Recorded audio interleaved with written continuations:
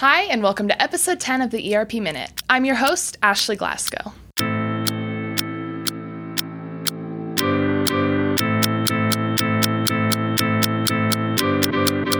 Sage just announced that the company is undergoing a reorganization set to create new jobs in various areas of the business.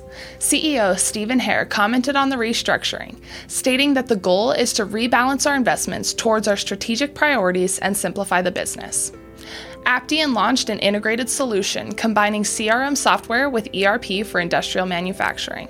This is an attempt at centralizing customers' data and preventing errors caused from navigating between two platforms.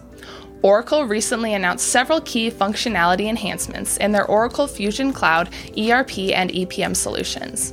We expect to see these machine learning and artificial intelligence enhancements help push more value to financial customers. Hexagon's acquisition of Infor's global enterprise asset management business was recently completed upon the resolution of regulatory approvals and customary closing conditions. This divestiture will allow Infor more focus on core products and simplify their product portfolio. Thanks for tuning into the ERP Minute. Be sure to subscribe to our Apple Podcast, Spotify, and YouTube channels so you never miss an episode. We'll see you next week.